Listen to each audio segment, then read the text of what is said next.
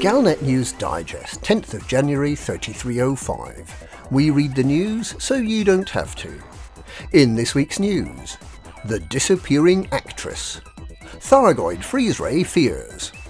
Furthest rat rescue underway. Distant hope. The disappearing actress. Consuela Knight is reported as missing after her luxury yacht arrived at an undisclosed starport with no one on board. The ship apparently stopped at the station as expected, but there was no further indication of activity. Security services sent to investigate report that there was no sign of any of the 5 crew members, who, according to the onboard computer, seem to have all vanished simultaneously on or about the time of their last hyperspace jump. All of the escape pods were found to be present and in good working order. There were signs of recent activity, including half-eaten meals and handheld devices seemingly dropped on the floor.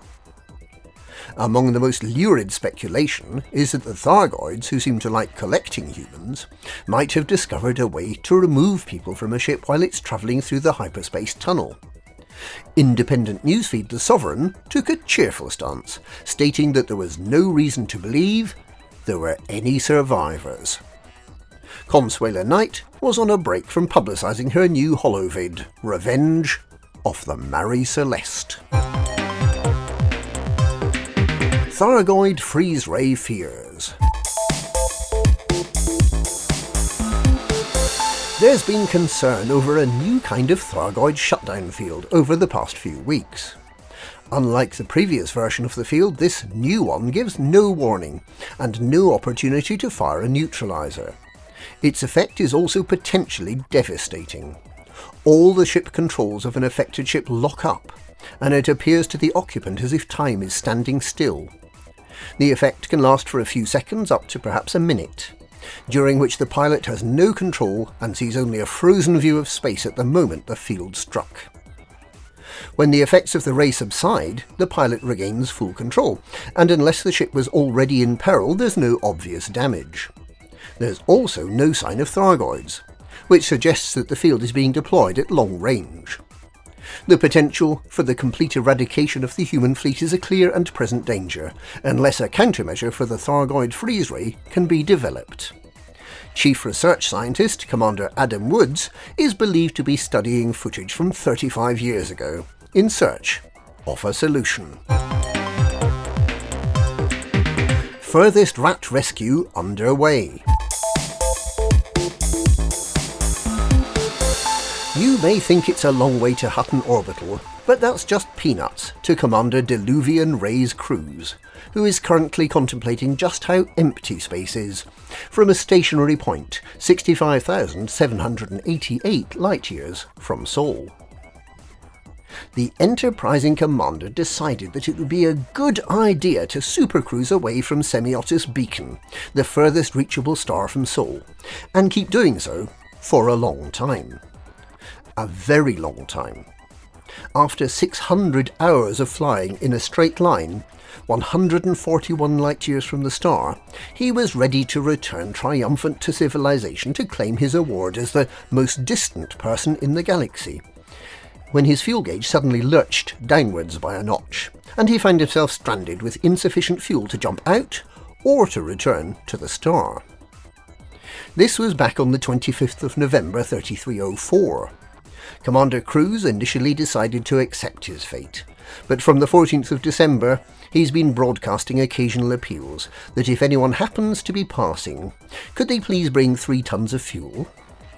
Finally, on the 4th of January, after receiving an official request for assistance, Commander Highway Warrior of the Fuel Rats decided to mount a rescue attempt together with 4 other Fuel Rats. A great deal of planning has gone into the attempt, with 3 ships refuelling the others along the way, and 2 rat ships destined to complete the journey and deliver the necessary 3 tons of fuel. The 5 ships will between them set out with more than 4,000 tons of fuel. Due to the need for the crews to rest, the supercruise journey is likely to take more than a month to complete. The Pilots Federation is reported to be considering establishing a tourist beacon at the location of the rescue, because lots of VIPs are likely to want to see for themselves. Distant Hope.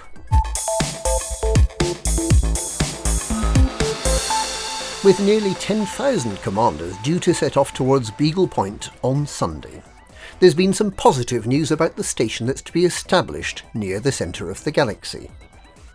Building the station will require raw materials to be mined, and that means explorers taking mining equipment.